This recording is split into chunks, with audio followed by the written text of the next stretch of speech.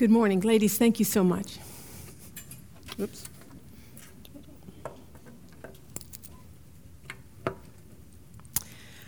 Thank you for your beautiful music. Let's pray. Father God, we praise you that you hold everything together. We praise you for that. Father, we just would ask now that you would help us to fix your eyes on you as we go to your word. Help us to understand your word. Help us to take the words that we're about to study and then apply them to our lives and live them out to the glory of God. And we ask this in the name of Jesus. Amen. Okay, good morning. This morning, I would like to start with a few statistics. Beginning back in 2003, a survey was taken that claimed on any given Sunday, in your average church across the United States, 61% of the congregation was made up of women, compared to the 39% that was men. The gap becomes even greater in the midweek service, where that jumps up to 70 to 80% of the participants being women. Lifeway did a study a while back and found that over 70% of the boys who are being raised in church will abandon it during their teens and 20s, many to never return.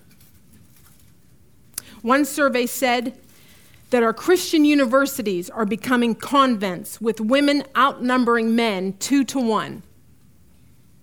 One survey said that less than 10% of American churches were able to establish or sustain a viable men's ministry, compared to 110% of the churches able to sustain women's ministries.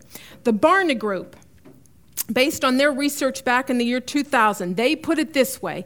They said, women are the backbone of the Christian church in America.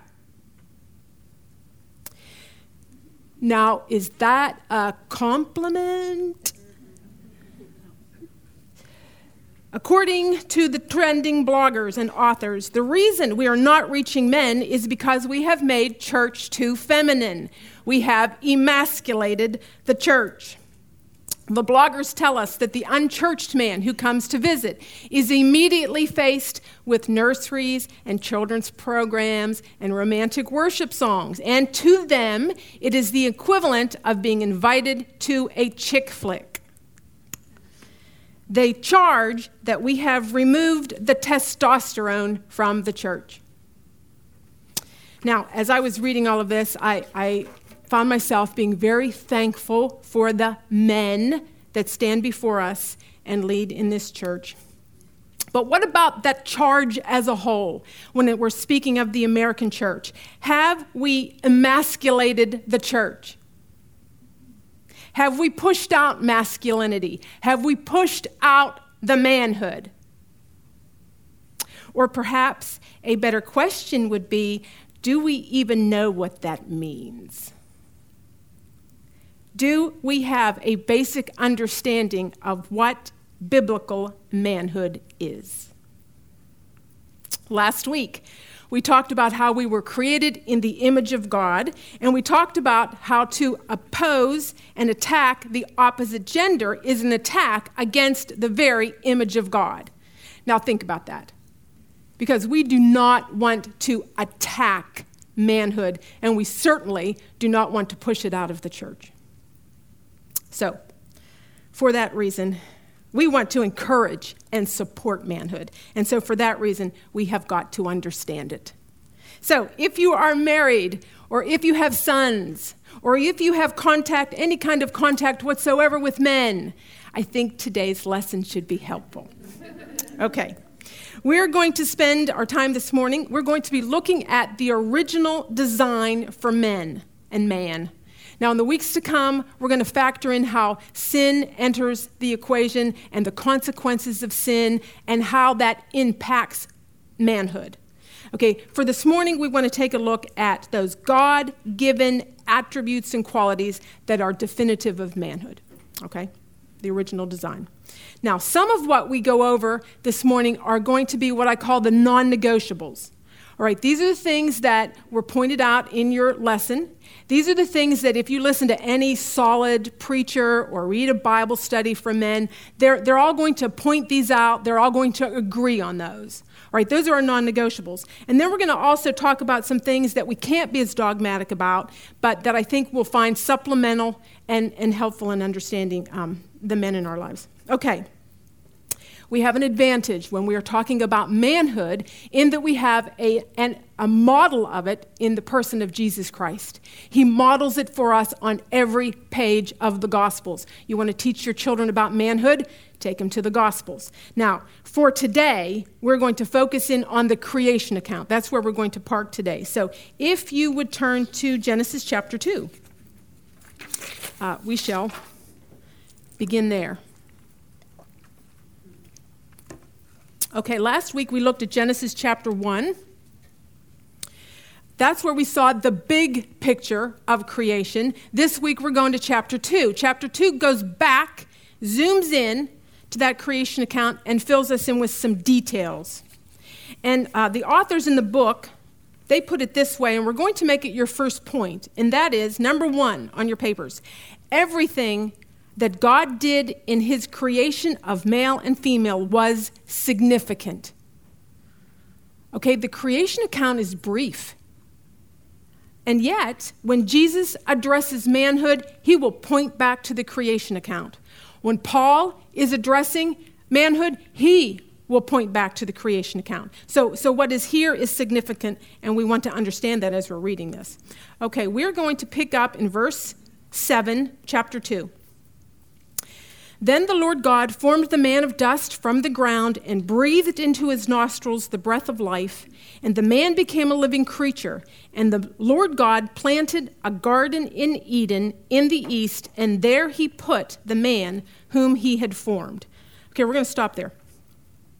What details do we learn about the man in this passage, and what's significant about it? Well, number 2 on your paper. Man was formed of dust from the ground outside of the garden. Now, what's the big deal of that?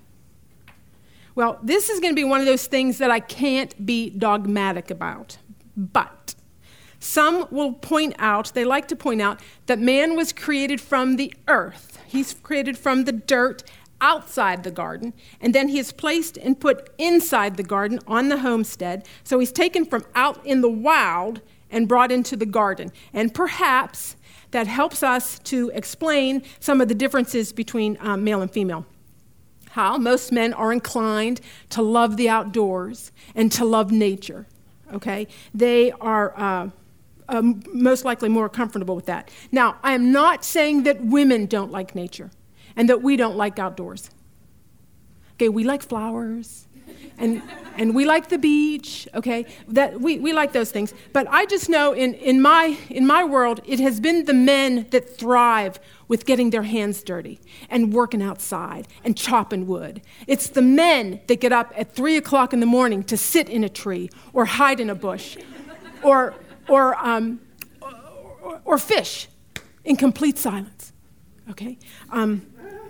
It's the men that seem to enjoy the things of nature and the things less tamed, untamed. All right. Now, am I saying that if your husband doesn't like to camp, that he's not really a real man? Okay. No, I hope not, because I didn't raise campers, so I want to be very careful not to reduce any of this to macho stereotypes. That's not what I'm going for here. And I was very hesitant to even bring that first point up because of that. Here's why I do mention it. Because you may have a husband that spends 60 hours a week in an office, or staring at a computer, or having to talk to people all day.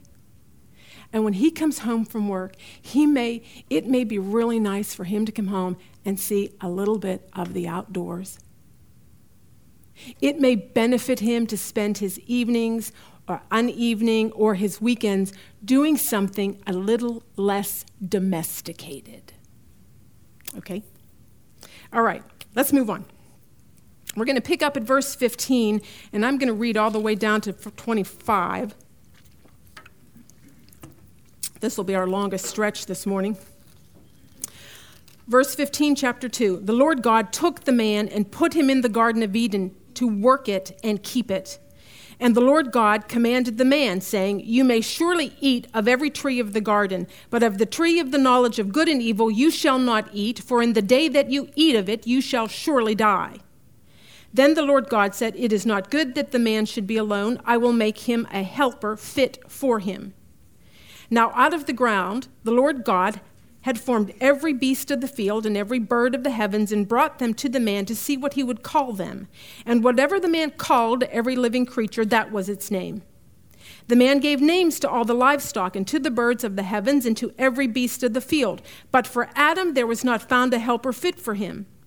So the Lord caused a deep sleep to fall upon the man, and while he slept, took one of his ribs and closed up its place with flesh. And the rib that the Lord God had taken from the man, he made into a woman and brought her to the man. Then the man said, This is at last, is bone of my bones and flesh of my flesh. She shall be called woman because she was taken out of man. Therefore a man shall leave his father and his mother and hold fast to his wife, and they shall become one flesh. And the man and his wife were both naked and not ashamed. Okay, this is a lot to unpack in here. Verse 15, I want you to notice that we are told a second time that the man is moved from his place of origin and into the garden. And then we're told the reason. We are told that he is being placed in the garden to work it and keep it. Okay, so the first thing that we want to see is God gives him a job. He puts him to work. Okay, so next point, number 3. God gave man a unique responsibility to work. It is a key part of who they are. Immediately after he is created, he is put to work. He is given a job. Now, does this mean that women will not have to work? Okay, no. We should be so lucky. No, that's not what that means. What we are seeing is that work is foundational to manhood in a way that it is not foundational to women. Men are connected to work in a way that women are not. You may have understood this firsthand. Have you ever had a husband unemployed? Statistics will tell you that it is far harder for a man to be unemployed than for the woman. Women will worry about the finances. Men will struggle with their self-worth and their identity with a job loss. Listen to how Voddie Baucham explains this. He says, and I quote, When I am at a men's conference and men want to know me, they want to know what I do. If a man knows what you do, he knows you. That's a man's perspective. At a woman's conference, if a woman wants to know you, she wants to know who you're connected to. Okay? Men, they're connected to work. Okay? Now, a little side note here. As your children get older, one of the things you're going to discuss and debate is dating and when to have boyfriends and girlfriends and when to start all of that. There's an interesting guideline that Scripture gives us here in this creation account, and that is the job came before the relationship with the woman. Did you see that? One pastor said when he preaches this to his congregation, they cheer. Like, yeah. Okay, I thought that was cool. Okay, so when your son starts to act a little boy crazy, you can say to him, Son, your body is telling you it's time to get a job and start saving. Okay. All right, now the author goes on to explain that word for work is a common word for labor, but it also contains the idea of serving somebody other than yourself. Okay, you're working, but you're working on behalf of. Okay, you're not working just for the accolades. You're working for the sake of others. You're providing. Okay, so that brings us to our next point, number 4. God commissioned men to be providers.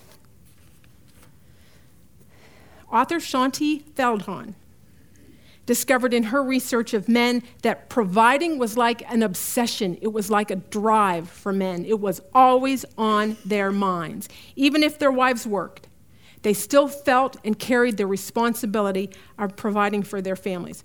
They went on to explain that while it was a burden, it was also a desired goal. They wanted to do it. They wanted their families to depend on them. This was interesting. She found that men view providing as the primary means that they express their love. So she found that when they say, in their mind, they're providing for you is their way of saying, I love you. Okay? That's how they expressed their love. Now, that's very interesting. Because sometimes we women, we think that if our husband isn't being romantic, or if he's not being attentive, then he isn't being loving. Okay, well, is he getting up every day out of bed and going to work? Because he may be more loving than you're giving him credit for. Okay, so God has put in the hearts of men that drive to work and provide, and this is going to be our first non-negotiable. So next on your paper, this is a non-negotiable. Men are to work and provide. That is at the core of biblical manhood.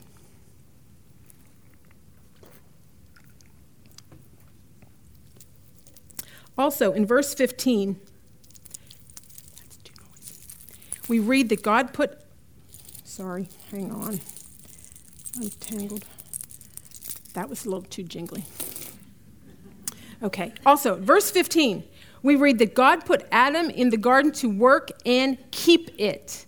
And that word keep means to be in charge of. It means to guard, protect, and look after. Okay, so next on our paper, number 5, God created men to be protectors.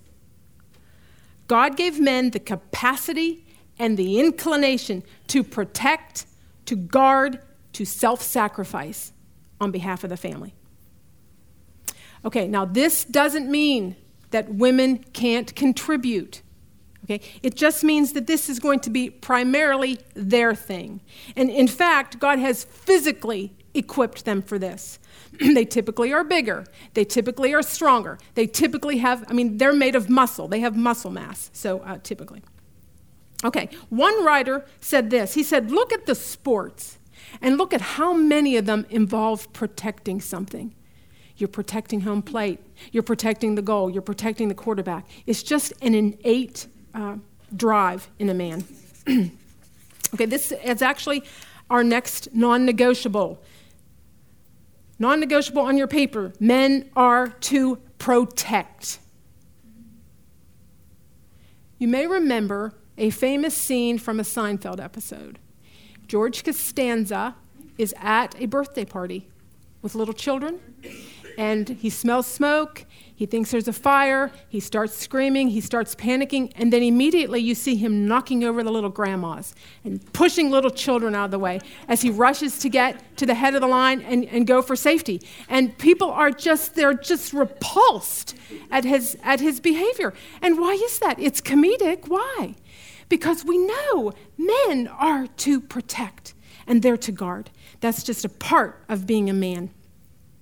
This made me think of my son, Garrett. When he was in the 5th grade, we would go for walks in my neighborhood.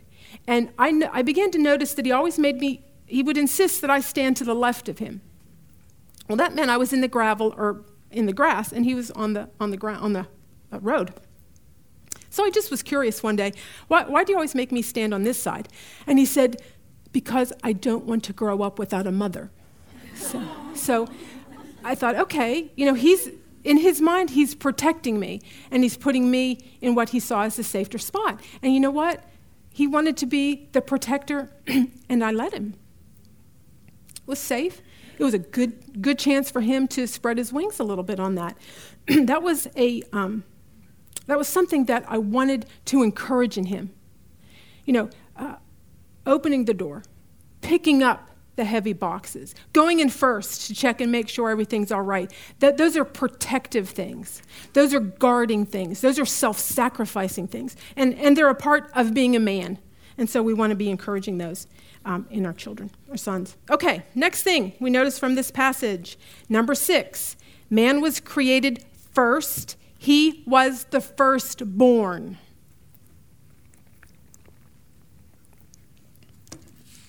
Now, you've likely studied the concept of firstborn before. As you know, in Bible times, the firstborn, he had certain privileges, such as he received a greater inheritance, but that was primarily because he had more responsibility. Okay, he was carrying the weight of the family and was responsible for their well-being, just under the father. He was the family representative. He was the one that stood and gave account for the rest of the family. And you may know this from experience. I know in my family, if my kids were off playing and the younger ones did something silly or something they shouldn't have done, and you bring them all in, you instinctively go to the oldest and say, "And where were you? Where were you when all of this was going on?" I'm not saying that was the right thing to do, but it was you just instinctively know that firstborn has a certain responsibility to care and protect for those under. Now, also the area of the firstborn, if you did your homework, you saw that it is especially significant because of what it will mean later in the New Testament. It will point to Jesus being the firstborn, and he is our representative, and as that representative died on our behalf, and he will perform the role perfectly. Now, but let's go back to Adam. What difference does it make between the genders that Adam was first? Okay, well, that brings us to point number 7. The firstborn status of Adam implied headship, authority, and responsibility. He was to be the head of the family. He's the man of the house. He's going to be the one overseeing the family unit. Now, we've seen that he's going to be taking responsibility for providing. We've seen that he's going to be taking responsibility for protecting. What else will he exercise headship over? Well, that's number 8. God created the man to exercise spiritual oversight. The man is to be the spiritual leader in the marriage and in the home. Now, I want to point back to verse 15, where we saw that word work. If you did the homework, we read that was a word that could also refer to describing the duties of a priest. And then we see in verse 16, where God gives the commandment about not eating from the tree of the knowledge of good and evil. Who does he give that to? He gives it to the man. And then the man is expected to have the responsibility and teach the woman. So from the very beginning, we see that man was to provide for the family's spiritual oversight. Now, that does not mean that women are off the hook. Okay? It does not mean that we don't pursue our own spiritual disciplines. It doesn't mean that you don't teach your own children. This is just showing us that men are going to shoulder the responsibility for their families in a way that is unique from women. Okay? Now, I need you to think about that for a minute. Think about the weight of that responsibility. Because we should be on our faces, interceding for our husbands on this. Okay, that brings us to our next non-negotiable. Next on your paper, non-negotiable. Men are to lead. Men are to lead. Now, the feminists love to say that there was no headship in the garden, that everything was mutual. But so I think it's not surprising that God would give us more than one example of headship in this brief account in creation.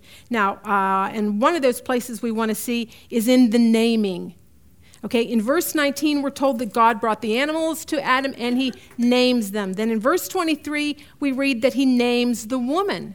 Now, if you did your homework, you learned that naming was what? It expressed they were showing authority over something. So once again, we're seeing that the men are to be leaders. Now, we want to point out that doesn't mean that the women did not have any authority or leadership roles. Remember, she too was given the command to have dominion over the earth. Okay? But the fact that Adam is firstborn and that he alone names the animals does point that the man has a distinct authority that is not interchangeable with that of women. Okay, now you know what this means? It means that if we are to encourage men to be men, one of the primary ways that we will encourage their manhood will be to let them lead. Leadership is just all through this passage. Okay? Their manhood is connected to their God-given design to lead. All right, we're going to talk a minute about this headship and authority that they're supposed to exercise in the home and then later in the church. We want to consider how the man was given the task of naming the animals before the woman arrived on the scene. Okay, why not wait till she was there? Name them together. Well, we've studied this before, and one of the things that Adam clearly would have seen as he was naming the animals, he would have realized he was alone, so that's one reason. But the book points out something else. He says that the job would have also provided some much-needed training for him. As the author said, Adam was getting a training session on governing and exercising authority in a godly manner. Now, John Piper puts it this way. He has a good definition that he uses when describing male headship in a marriage, and I actually have it on your paper.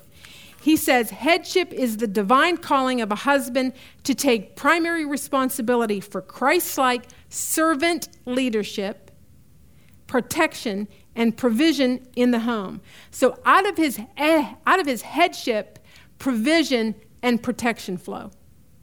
Okay, so when we talk about men being leaders in a marriage and a home, we're not talking about a man just barking out orders and trying to control everything and making all the decisions. That's not what we're talking about here. Our example is in the headship and leadership of Jesus. And his leadership was sacrificial. His was serving, his servanthood. Piper likes to use the example of the way Jesus washed the disciples' feet.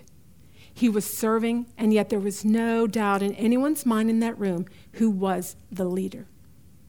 Okay? That's what our men have been designed for. Okay, let's move on to the next thing. And this is very similar to leadership, and I want to draw your attention to verse 24.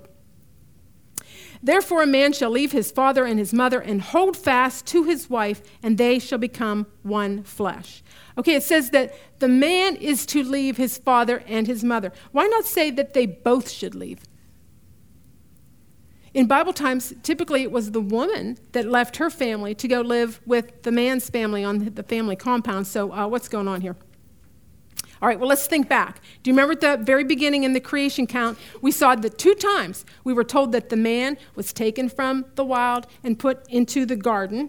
He was to leave that place of origin and then go off and start and work on his own garden. Okay, then you come to this verse, and we're told explicitly that a man is to leave his mother and his father. He's to leave his boyhood, okay, and go to a place where he will cleave his wife and start his own little family.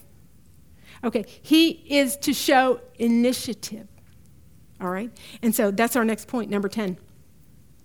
Taking initiative is at the core of what it means to be a man.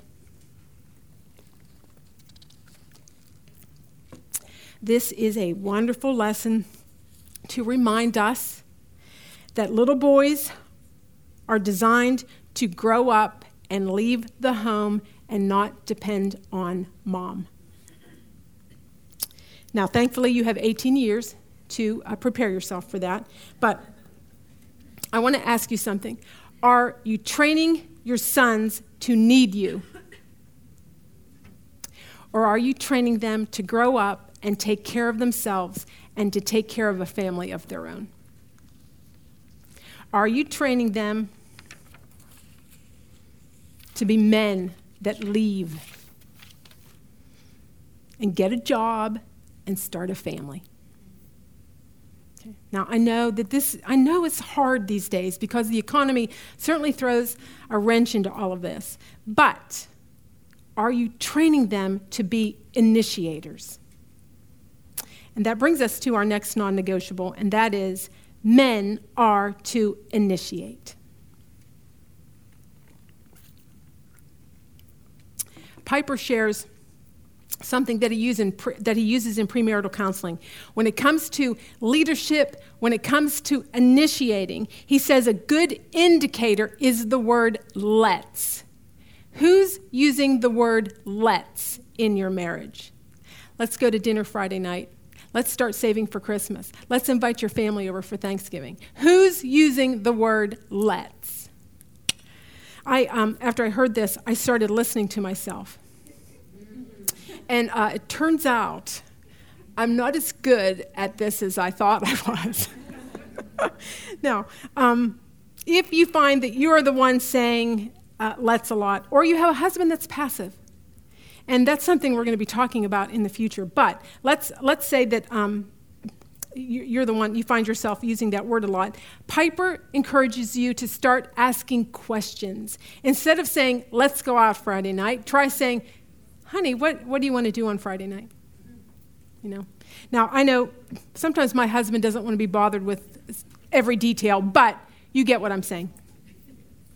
Okay, let's move on. Let's go back, and I want us to consider verse 19. Right, verse 19 is where the animals are being brought to Adam, and he is going to be told to name them, and he does. Now, I want you to think about that for a minute.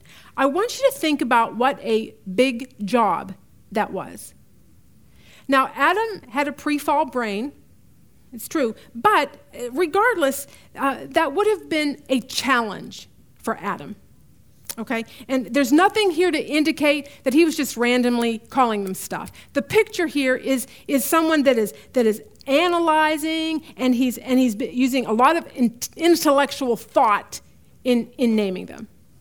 Okay, now, this is another one of those things that I can't be real dogmatic about.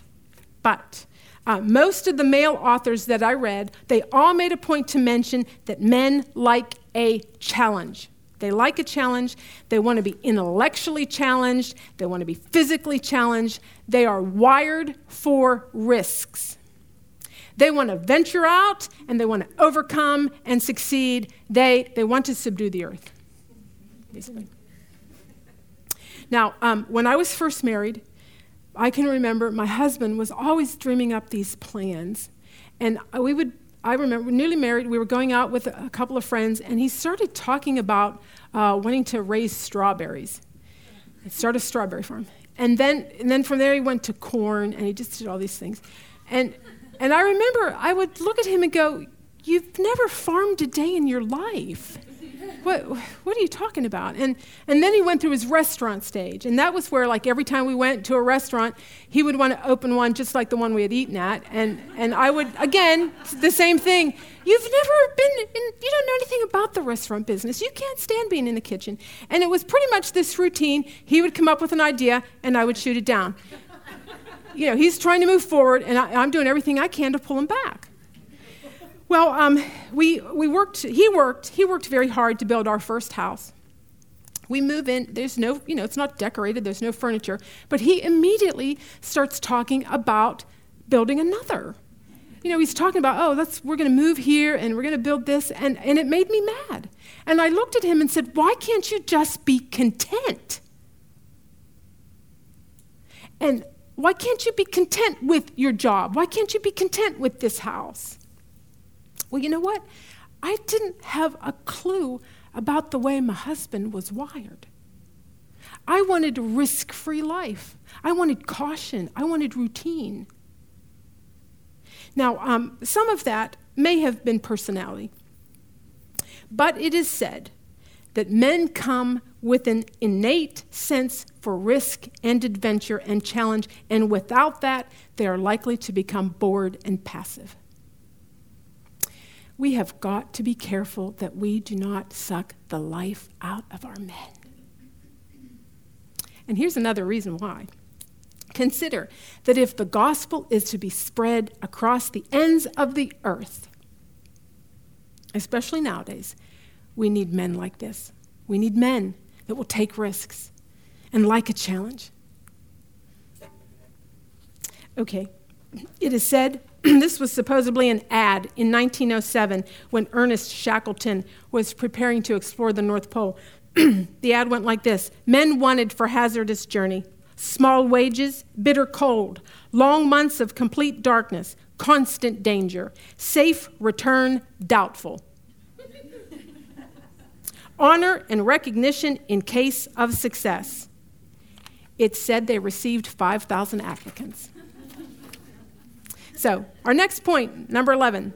Men are wired to like a challenge and take risks. Now, there are two more things we're going to hit, and both of these we've discussed before, so we're going to do the speed version of this, but I need you to turn back to chapter 1. Look at chapter 1, verse 28. 1:28. And God blessed them, and God said to them, be fruitful and multiply and fill the earth and subdue it. Okay, stop there. Author and pastor Eric Mason put it this way. Listen to what he says. I quote, one of the first commands that God gave man and woman was to have sex. A lot of sex. So much sex that the earth would be filled with the product of sex. Okay, here's the next thing that we want to see. Men have been created to be sexual beings with a God-given sex drive. Joshua Harris put it this way, quote, God gave us our drives so we would drive towards something, just as he gave us an appetite for food so that we wouldn't forget to feed our bodies. He gave us a sexual appetite so that men and women would keep being joined together, creating offspring in marriage. Now, we've talked about this topic before, and we've really never addressed that part of it. Procreation isn't the only reason for sex. Okay, but this is a good reminder that we have been created, that the men have been created with a biological, God-given sex drive. And as Josh Harris puts it, a sex drive is not the same as lust. Okay? Something else that we might want to understand. We see it in verse 23. When the woman is brought before Adam and he breaks out into poetry, now we want to keep in mind, she hasn't said anything. She hasn't done anything. He is reacting to her presence. He's reacting to the sight of her. Men are visual, and they have been wired to appreciate a beautiful woman. One man explained that you can ask a roomful of men what they consider to be the most beautiful thing on earth, and they will always answer the same: a beautiful woman. Now, in the case of Eve, when she is presented to him, she is naked, okay? Men have been designed to react to female nudity in a way that women do not necessarily reciprocate, okay? I used to tell the teenage girls when I taught them that guys have been created to crave your bodies. Now, sin will make a mess of this, and we will talk about that in the weeks to come. That lesson is coming. But for now, we need to understand that the God-given drives were a part of the original design. Okay, one last thing. I want you to take a look at the things that we have ascribed to biblical manhood, the non-negotiables. Okay, look at those. And then I want you to ask yourself, is it any wonder men want to be respected? Shaunti Feldhahn, again, tells us the story of how she does some research, and she asks groups and groups of men, and she poses the question. She said, would you rather feel unloved and alone or disrespected and made to feel inadequate? The overwhelming majority always answered they would rather feel unloved and alone, with the remaining wanting clarification because they said, is it not the same thing? Men, for a man, respect, they interpret respect as love. Their love language is respect. She also went on to say, I thought this was interesting. She said the primary reaction that a man will have to feeling or being disrespected will be anger. So if your husband is angry with you, good chance, not always, but good chance he's feeling disrespected. Okay? Now, you want to show love to your husband, you respect him. You take a look at the things on this list. You respect the way he provides for you. Praise him for it. Thank him for it. You respect the way he protects your house. Do you feel safe at night when you go to sleep? Okay, you respect that man for that. You praise him for it. You honor him for it. The decisions he makes, respect him, praise him for his decisions. Okay, brings us to our last and final point. Number 13, men have been wired to crave respect.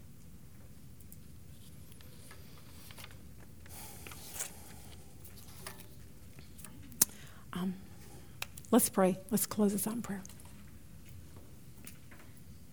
Father, we are so grateful that you have provided in your word a model of manhood.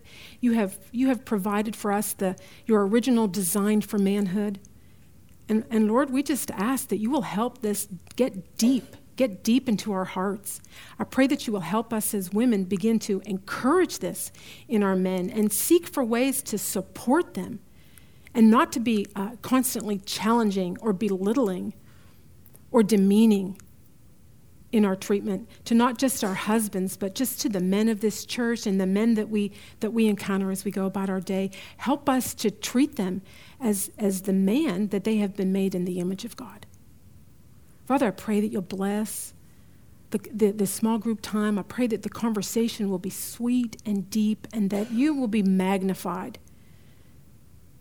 And we ask all these things in the name of Jesus, the firstborn of creation, died for our sins. We praise your name, the name of Jesus. Amen.